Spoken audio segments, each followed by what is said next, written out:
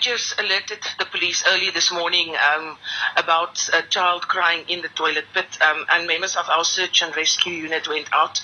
They succeeded in bringing the baby back to the surface. She's a newborn child.